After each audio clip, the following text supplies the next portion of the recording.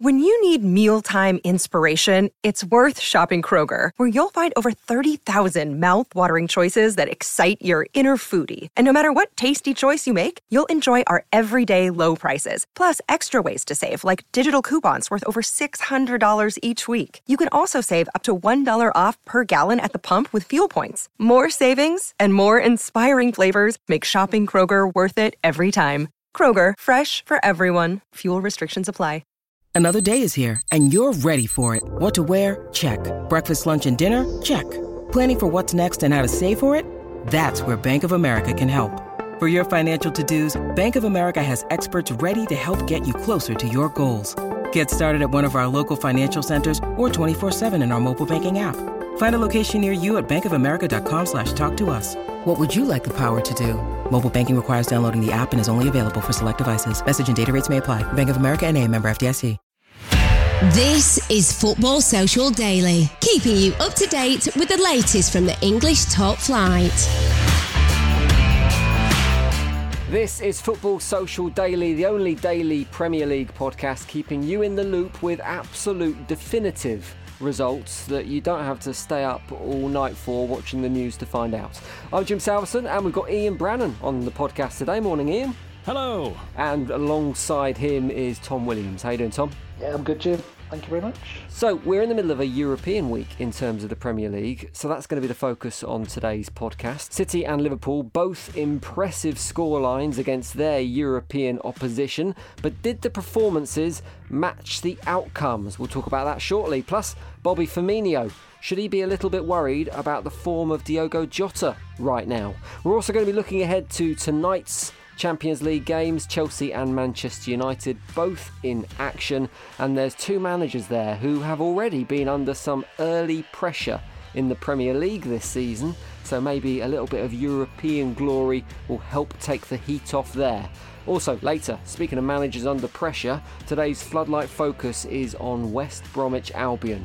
We're going to be talking to Sarah from Proud Baggies in a little bit about their chances of survival and about Slaven Bilic's chances of staying in a job until the end of the season. That's coming up towards the end of today's podcast. But let's kick off with Liverpool and City, who were both in action last night. Starting with Manchester City, they were playing Olympiacos. They won 3-0 in the end, but Ian, did that scoreline flatter Manchester City? Should it have been far more straightforward than it actually turned out to be? Yes, I think, in one word. 3-0, obviously a decent scoreline on the surface of it, but when you look at the chances that City had, that they missed, it could easily have been 5 or 6, similar to the Liverpool match. And also, Olympiacos had their chances as well. So as much as it could have easily ended 6-0, it could have ended 2-2, 3-3, or even, they could have ended up losing it.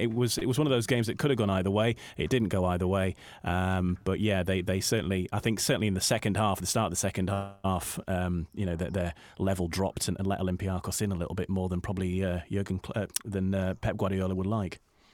There seems to be a bit of a pattern emerging with the way Manchester City are playing at the moment, Tom, in that for the first 20 minutes or so, they look like the old Manchester City. They have that kind of swashbuckling, quick passing approach, and then after that 20 minutes they just sort of slow right down and let the opposition back into the game, and it turns into a bit of a battle. I mean, if you could answer this, you'd probably be Manchester City manager, but why?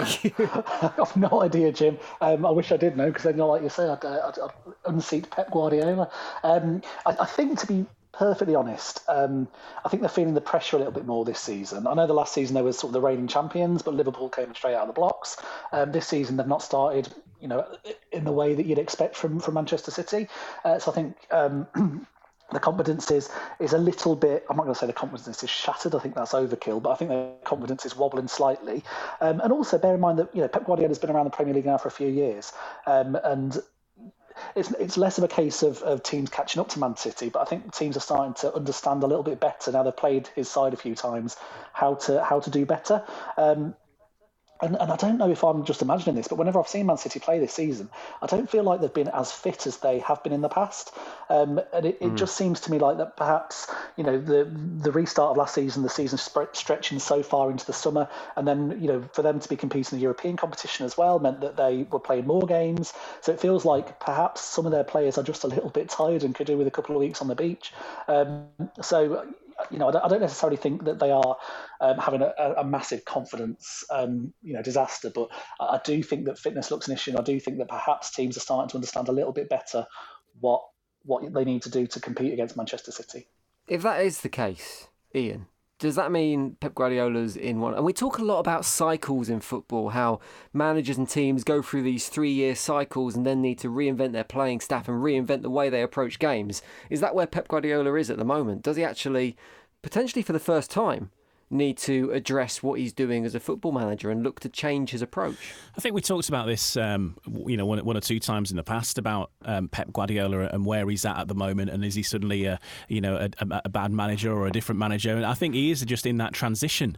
They've got a few new signings, slightly younger squad than he's had, I think. Perhaps, though, on the upside, as a result of that, maybe there's less expectation on Man City this year, and maybe they can go about their business, certainly in the Champions League, maybe not so much in the Premier League, because everybody expects them to win every week in that, but in the Champions League, when you look at the other teams like, Bayern Munich and Liverpool and, maybe being some of the favourites for the tournament this year, maybe Man City can slightly go along under the radar a little bit more than maybe they have in the past previous years, because of that, maybe pressure off sort of attitude and that transition, and maybe they might get going as the tournament goes, because of course they're doing very well in the Champions League, and pretty much almost qualified for the next round, I think. So I think that they are in a transition, but I think that there's still some life in the old dog yet.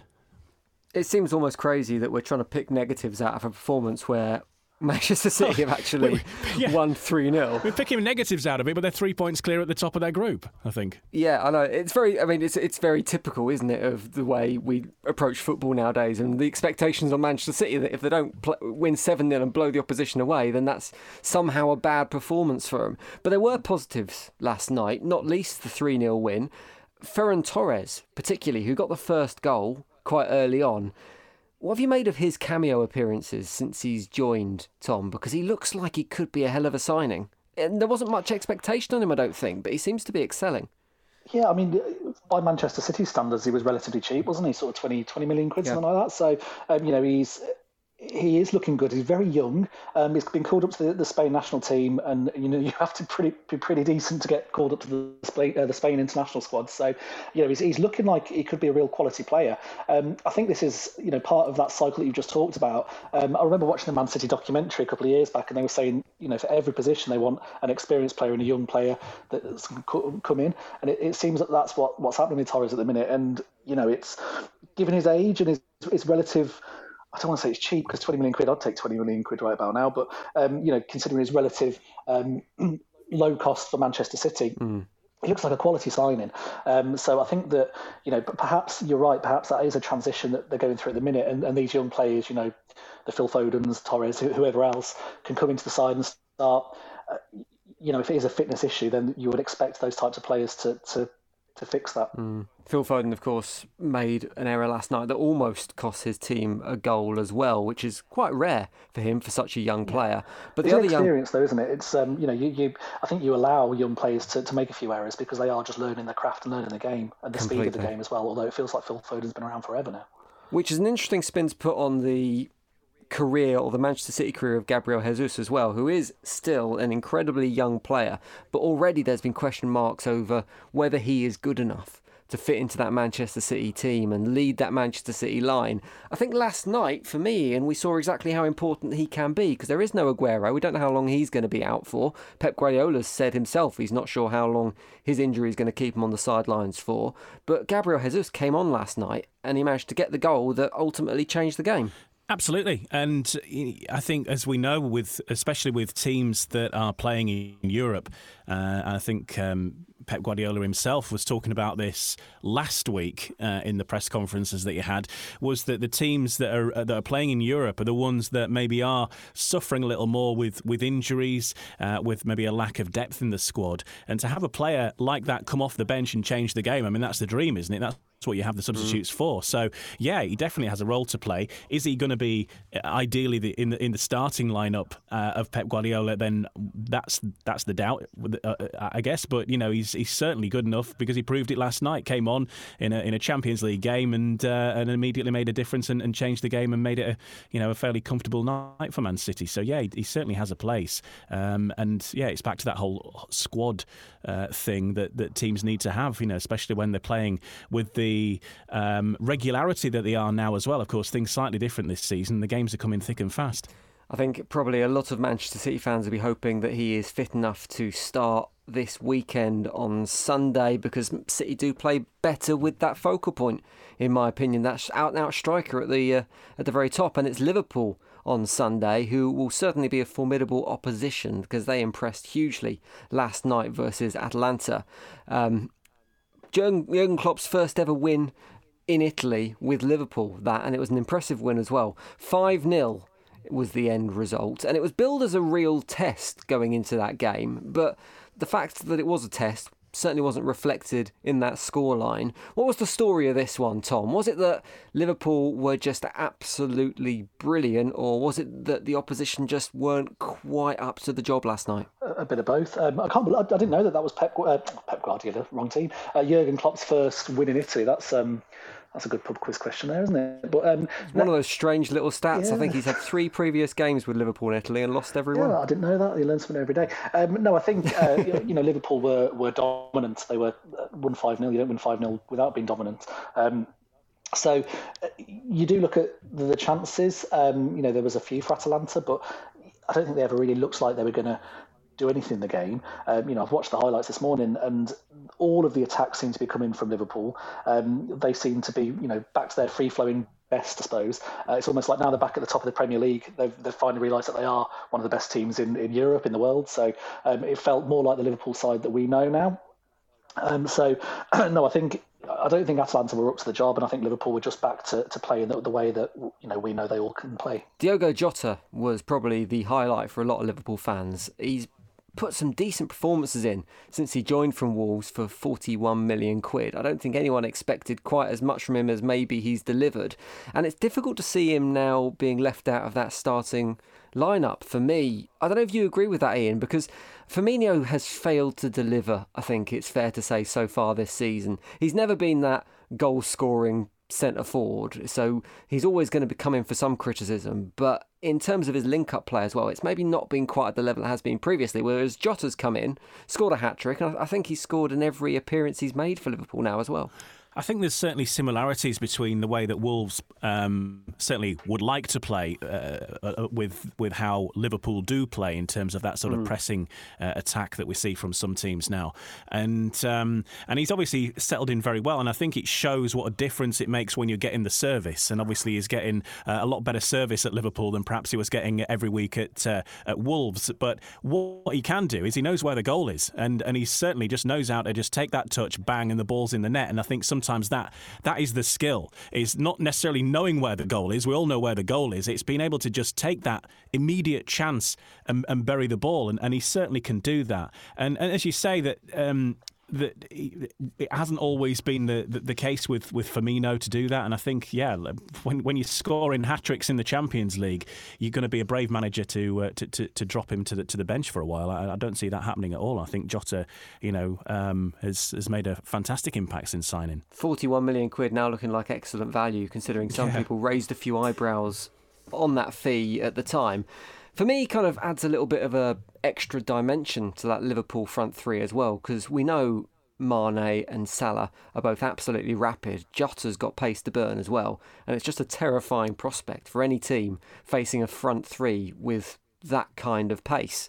The other thing that impressed me about Jota, Tom, last night was the first goal. Not only was it a brilliant and an incredibly confident finish to just nip it over the keeper when he was through on goal, but also he had the option to go down in the box under a challenge from the Atalanta defender, who seemed to have a hold of his shirt and have his arm across him. He could have easily gone down, and particularly coming off the back of this weekend, we saw Mohamed Salah throwing himself to the floor like he'd been shot when he came into contact with Masuaku, the West Ham defender. We also saw Harry Kane in some kind of weird gymnastic backing into a defender to win a penalty. There's certainly a trend, as there has been for a long time, for strikers to go down in the box with even the slightest contact. But you've got to admire Jota last night for staying on his feet and taking his chance. Absolutely, and it's a breath of fresh air. Like you say, there's so many instances. It feels like more this season. I don't know if it's reflective of fans not being in the ground. I don't know why it would be, but it feels like we're talking about this kind of thing every single week at the minute. Almost every single game, there's a contentious issue. So I think it's partly VAR that's kind of increased our attention on these issues, because we now know they can be overturned. So we're now asking questions as to why they're not overturned when we're seeing these replays. So I'm not sure there's necessarily more. I just think there's maybe more focus on it. Yeah.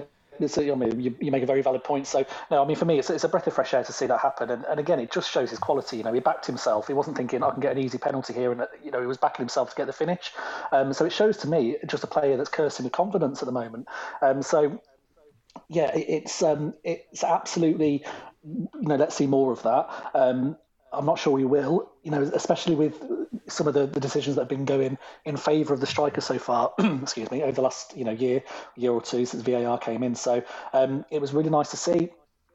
I'm hopeful that it's something that will happen more, but it comes down to individuals and the decisions that they make in the moment. Actually, if you're surrounded by players coming into the box and you feel a little tug and you think, well, I'm not going to get a shot away here, then probably would you go down? Because I might. If I thought there was a chance of getting a penalty and I wasn't going to get the shot away. But as I say, for me, it's more endemic of the confidence that he's got rather than necessarily doing the right thing. I think he just backs himself to score and so didn't go down. I think, though, with that, I think you hit the nail on the head there, that he was one-on-one with the keeper with an open goal in front of him 12 yards out when that sort of tug happened. And obviously he fancied himself one-on-one. If that penalty area was a little bit more crowded, I could see that maybe I've watched it a few times and I think you can see that little moment where he's deciding what to do for me. And I think that, if the shot on goal and the clear chance wasn't so clear cut, what would he have done? That's the question. Right. I mean, the Kane and the Salah incidents that I mentioned, I referenced before, they were both they weren't in goal scoring positions. There was no chance. Well, it was a very slim chance that they were both going to create opportunities from those positions. I think Salah was out wide and Kane was about to lose the ball right on the edge of the box. So yeah, you're right. Maybe it's rather than saying Diogo Jota is an honest player, it's more about going, actually he had more chance of scoring from the position he was in rather than handing the penalty over to Mane or whoever was going to take it in that incident.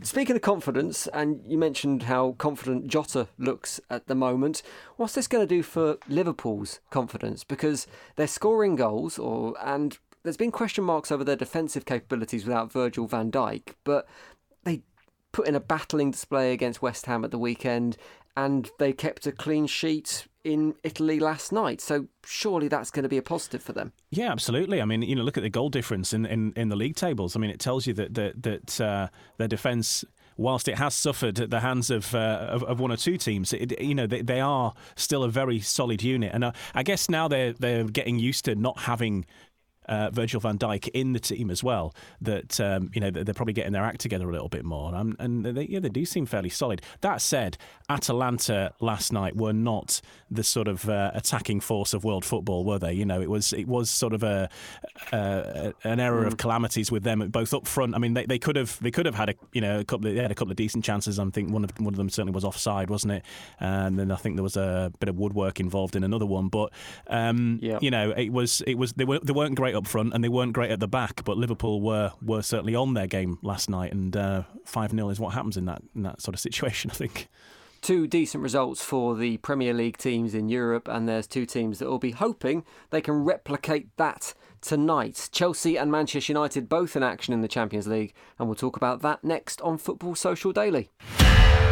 Football Social Daily. Subscribe to the podcast now so you never miss an episode. Listen to the latest Premier League news, updates and match reports now. Just ask Open Sport Social. Welcome back to Football Social Daily. We're going to be speaking to Sarah from Proud Baggies in our Floodlight Focus feature shortly. Stick around for that. We'll get the latest from the Midlands. But first, Chelsea and Manchester United both in Champions League action. Let's start with Chelsea tonight, boys, because they're facing Rennes and it's been a slow start for Chelsea this season. People expected them to come flying out of the box with some of the signings they made, and they spent a decent amount of money in the window, but it was a slow start. But in recent weeks, they seem to have slowly been getting their act together, Tom. 7 goals in the last 2 games, and finally, they're starting to look like the team that many people expected them to be. They are, yeah, but I mean, let's look at who those 7 goals have come against. Burnley and a team that I can't even pronounce, So it's so negative, Tom. You can only beat who you're playing. Yeah, Frank Lampard's Chelsea now. I think it's when they spent so much money in the summer and brought in so many players, it was always going to take a little bit of time for those players to gel. This is now. I just made a quiff about Frank Lampard's Chelsea, but this is now Frank Lampard's Chelsea, and it's going to be interesting to see how the team progresses over the course of the season. I sort of fancied them at the start of the year to be there, to be in the mix, I suppose, for the title, just because of the quality of players that they brought in, and it feels like they've addressed some of the areas that the manager was lacking confidence in last season. Tonight I fully expect them to win. I think it's not going to be an easy game, but I'd expect them to go there and get a result. But then you look at the games that they've got coming up as well. Talking about, is this the Chelsea that we were expecting? And I think they're going to be. They've got a decent run coming up as well. Some really winnable games there. So I think that this could be the turning point in their season. And you're right, they did have a bit of a suspect start, but that happened last season as well. So.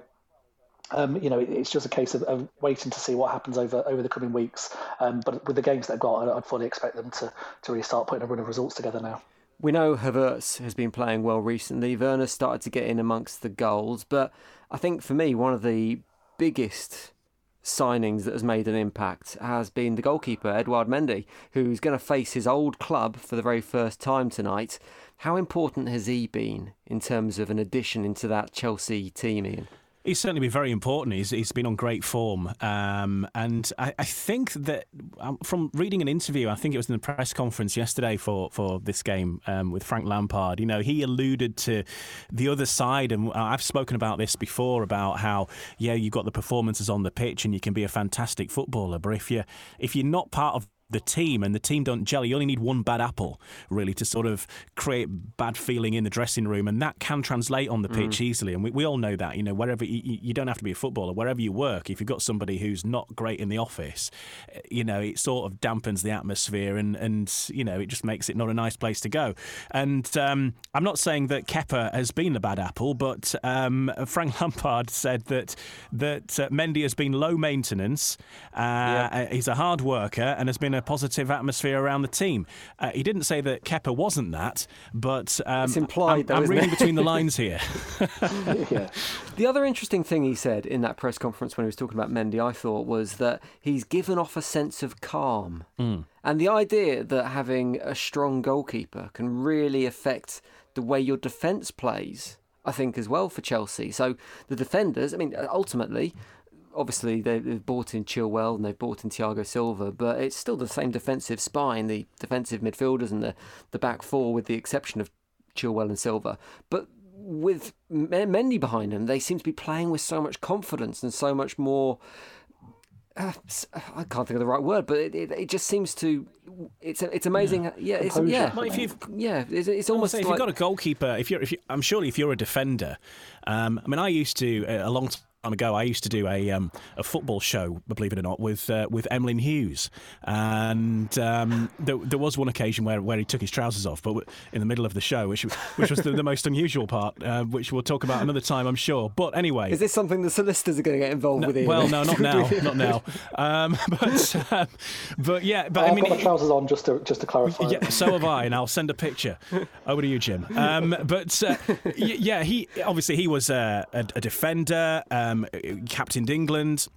And he always used to bang on about how it was important to have a strong goalkeeper, because if you're a defender and you know that you've got a goalkeeper who's shaky behind you, it makes the whole defence shaky, because because you know you can't rely on the keeper to bail you out if you get yourself in a situation. And so if you've got a keeper that you know is going to keep you as defenders organised, because obviously he's behind you and he can see the shape and see what other things are happening, and if your team's performing well, the goalkeeper has got a fair bit of time on his hands sometimes to sort of watch the game, and if you've got that behind you, and you know that the keeper, whilst they might not save absolutely everything because keepers can't, but if you know that they are well organised and are on it and are concentrating and keeping everybody right, then that makes you as a defender more confident, because you know that you're not worrying about the ball going past you and having absolutely no hope in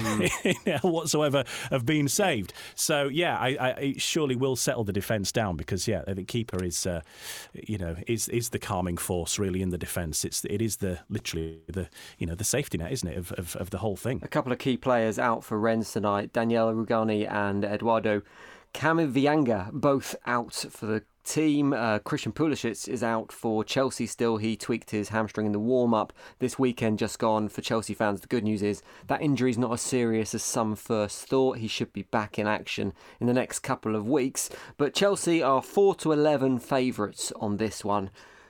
Are the bookies going to get a shock here, Tom, or does it look like a foregone conclusion? No, I think the bookies have got it bob on. Being perfectly honest, they always do. No, I think it'll be a Chelsea win. I think it'll be a comfortable Chelsea win. So no, I think I don't see there being any shocks or surprises tonight. Istanbul Başakşehir versus Manchester United is the other Champions League game we're going to touch on, and it's been a strange one for Manchester United. Really disappointing display for them over the weekend in the loss to Arsenal, and it seems to blow hot and cold for Ole Gunnar Solskjaer at the moment. He seems to win a game and he's hailed as the Messiah, and the next game they lose and it's Ole out trending on Twitter. So I guess if we're coming off the back of a poor display, this is probably the kind of game that Manchester United are going to want. It looks, on the face of it, fairly winnable, Ian. Well, it should be, and like you say, it could be the perfect tonic for Manchester United and Ole Gunnar Solskjaer. But similarly, if they somehow take a pasting in this match, which is unexpected, but you never know, then it will be quite the opposite, I think, and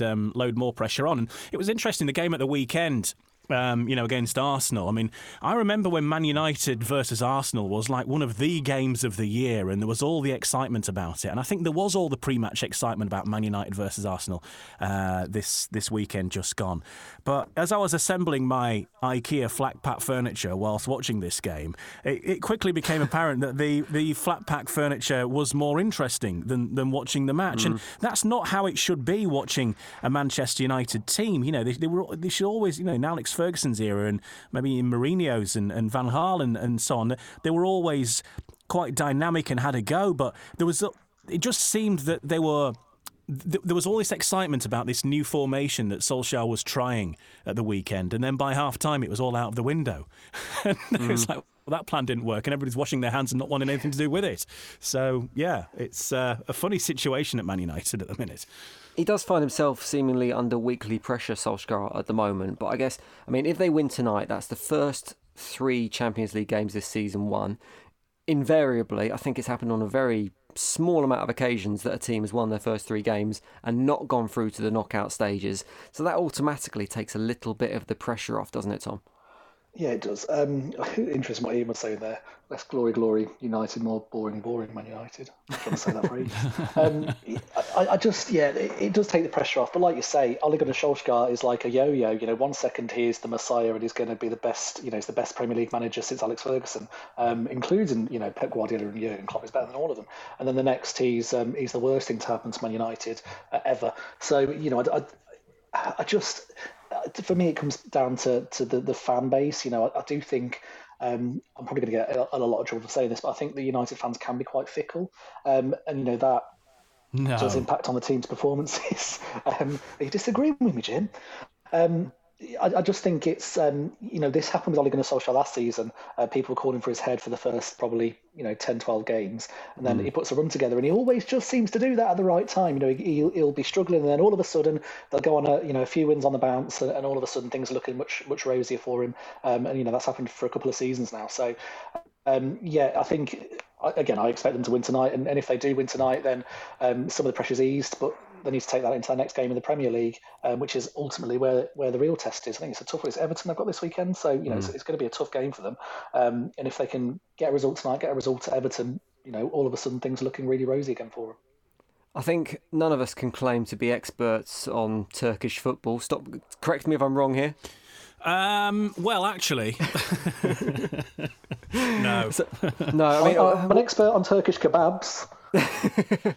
Close enough. I mean, I think we can probably say that Istanbul have probably had a similarly inauspicious start to their season as Manchester United. Manchester United find themselves in 15th in the table, which seems a crazy thing to say at this stage. Istanbul are currently 7th in their respective league. There's a few familiar faces that could potentially line up. Rafael, the ex-Manchester United fullback, he currently plays for them. He's likely to start tonight. Martin Skrtel, the ex-Liverpool defender, he features as well. And Demba Ba as well, who I was 100% convinced had retired. How old is he now?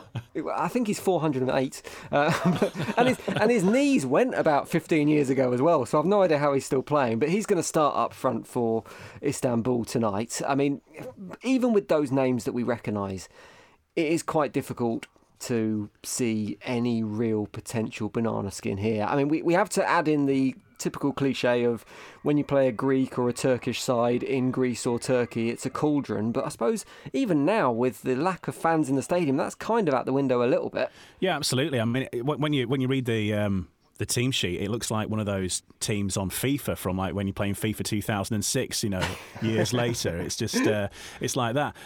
But yeah, and I think that, as you mentioned, it's a very important point actually about the fans not being in the ground because, Turkish teams, particularly like Galatasaray, especially, they've always relied on it being a hostile atmosphere.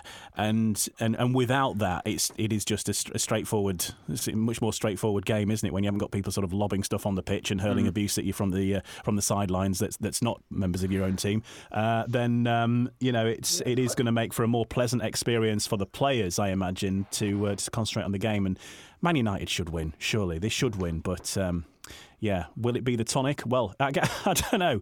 We'll find out. But hopefully for their sake, it is. I fully expect this game to have the feel and look of a pre-season friendly. But I am always wrong, so watch this space for that to happen. I think that's a fair shout, actually, Tom. There's a few absentees for Manchester United tonight as well. Jesse Lingard, he's not travelled, but he hasn't featured at all for Manchester United so far this season, I don't think. Telles is also not travelling. He's unavailable after recently testing positive for coronavirus, and Eric Bailly remains sidelined as well. But that's nothing compared to Istanbul's injury worries. They've got 5 first-team regulars out at the moment, which again points to a Manchester United victory tonight. We'll have a full review of those games on tomorrow's podcast, so make sure you click subscribe now so you don't miss any of that episode. You'll get the new show as soon as it's ready in your podcasting inbox. We're going to flick our attention back to the domestic league next because our floodlight focus today is all about West Brom, and we'll talk about the Baggies next on Football Social Daily. Football Social Daily. Find more great sport at sport-social.co.uk. To hear the latest Premier League news for your team, just ask Open Sport Social. Welcome back to Football Social Daily, and we're going to wrap up today's podcast with our Floodlight Focus feature, which today is looking at West Bromwich Albion, and we're talking to Sarah from Proud Baggies. How you doing, Sarah? I'm good, thank you very much. How are you? Yeah, I'm not too bad. I'm surprised you say that after the game this week, but we'll get onto that very shortly. Well, I'm an optimist. Good to hear. So we should probably start with a little bit of an explanation as to who Proud Baggies are exactly and what it is you do. Yeah, well, I'm Sarah. I'm from the LGBT supporter group for West Bromwich Albion, which is what Proud Baggies are. There's a few hundred of us. Not everybody is LGBT+, so it's people who are LGBT or our allies. Mainly, we meet to talk about football. So we're all spread around the world. We've got supporters in America, in Austria, for all sorts of various reasons. We're proud Baggies because we're proud of being Baggies fans, even now, I promise. And we're proud Baggies because we're LGBT. Now, football and LGBT issues aren't something that, unfortunately, seem to go hand in hand still in 2020. I mean, we're yet to see the first openly gay professional footballer still in his playing days. Do you come up against much opposition for what you do and the campaigns you try to run? I'll be honest with you, no. I think that what we face is sometimes some ignorance, and ignorance isn't always, and rarely, in fact, from a bad place. I think the worst thing we face is people who've never really realised that they are interacting with LGBT people before asking the question why. So we'll get fans who are like, why do you need a special LGBT supporters group? We're all Albion. And actually what that does is open doors for conversation. And people are receptive and they're open, and you only need to talk a bit about the fact that there's no out LGBT football. There's lots of out LGBT footballers, there's no out male footballers, and talk about the fact that there's no, the facilities and the sense of safety and security that people have coming to the match. And you quickly turn people from being ignorant into allies and friends, because ultimately football's about community. And when you talk about your community and your need for community, people can connect with that. Is this something, I mean, it's probably very ignorant of me, but is this something that's quite unique to West Brom in terms of the Premier League, or do these organisations exist for pretty much most of the clubs up and down the league? Yeah, not at all. In fact, I might be getting this wrong. I think every Premier League team now that Watford's been relegated. No, Watford has one. Sorry, Watford.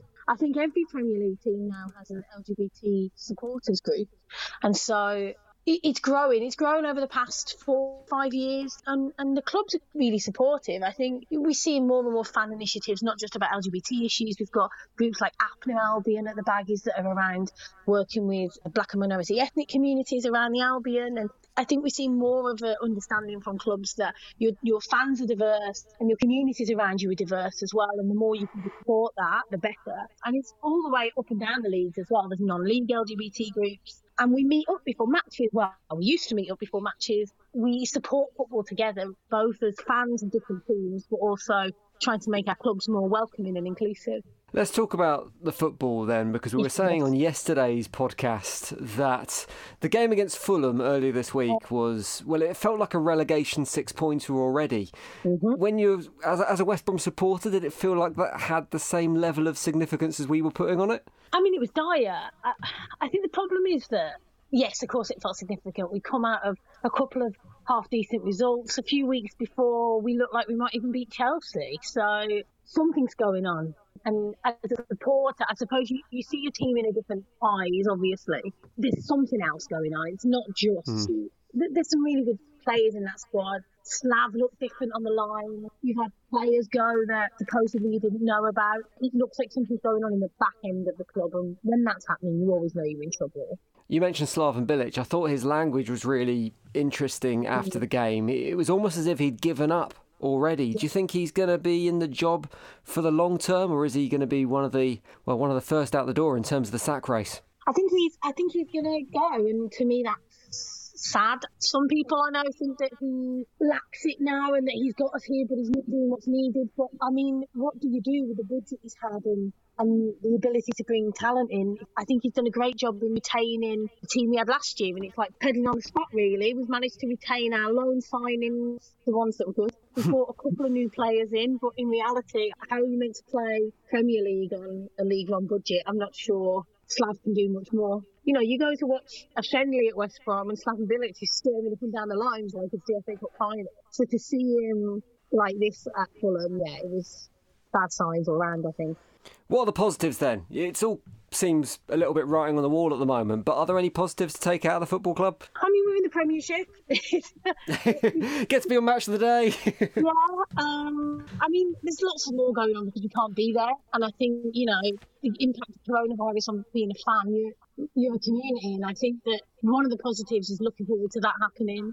we play better in the Championship. I mean, we've got to start embracing this one now. And we made some good signings and some good investments. One question I would ask is, with West Brom, whenever I've been at a match where West Brom are usually opposition, when I've seen them, they've always had a very vocal support. And it seems to me that, are they suffering from not having fans in the ground? Because when you look at the back end of the Championship last year, obviously it was touch and go to get in that automatic promotion place when there were no fans in the ground. And then so far this season, obviously no fans in the ground and things haven't been going great. I mean, is that a big miss for West Brom, the vocal support that the team get? I mean, I have to say, yeah, because I believe that we do something for the team. But to be honest as well, our fans are very vocal. We can be vocally very critical of the team, and particularly Johnston, the goalkeeper. He gets a lot of sticks from the fans, and he's been a rock. I think we'd be a lot worse off if it hadn't been for some of his shot stopping, and I can only imagine the flack he'd be getting from our fans, to be honest. Of course, it would make a difference. It would lift the team at the points. You know, they just put their heads down at Fulham, and that was ridiculous how quickly they conceded that second goal. Maybe, but I'd like to think so. I'm not 100% certain. Sarah, well, good luck for the rest of the season. Fingers crossed you stay in the Premier League. Where can people find out more about West Brom's proud Baggies if they want more information and want to maybe join up with you? We'd love as many members as possible. You can find us on Facebook. Just search for Proud Baggies. We've got a website, and we've also got a really active WhatsApp group. So if you're a West Brom fan and you want to join along, just drop a message in the Facebook and you can get added to our WhatsApp. There's a link in there. Nice one, Sarah. Absolute pleasure to speak to you. Lovely. Thank you very much. See you later. If you're a blogger or a vlogger or a fanzine editor or just a fan who wants to feature in Floodlight Focus talking about your team, you can get in touch via social media at The Sports Social on Twitter, The Sports Social on Facebook, and you can find us on Instagram as well, Sports Social Official, or just head to the website where there's loads of football goodies, www.sports-social.co.uk. I don't know why I did the www then. It's not like it's a new thing, the internet, is it? Reminded me of that scene out of Gavin and Stacey where World Wide Web. All the W's. Right, that is it for today's podcast. Thank you very much, Ian. Thank you. Nice one, Tom. Cheers, Jim. And we'll see you tomorrow for another dose of football on Football Social Daily. Football Social Daily from Sports Social. Find us on Facebook. Search Sport Social.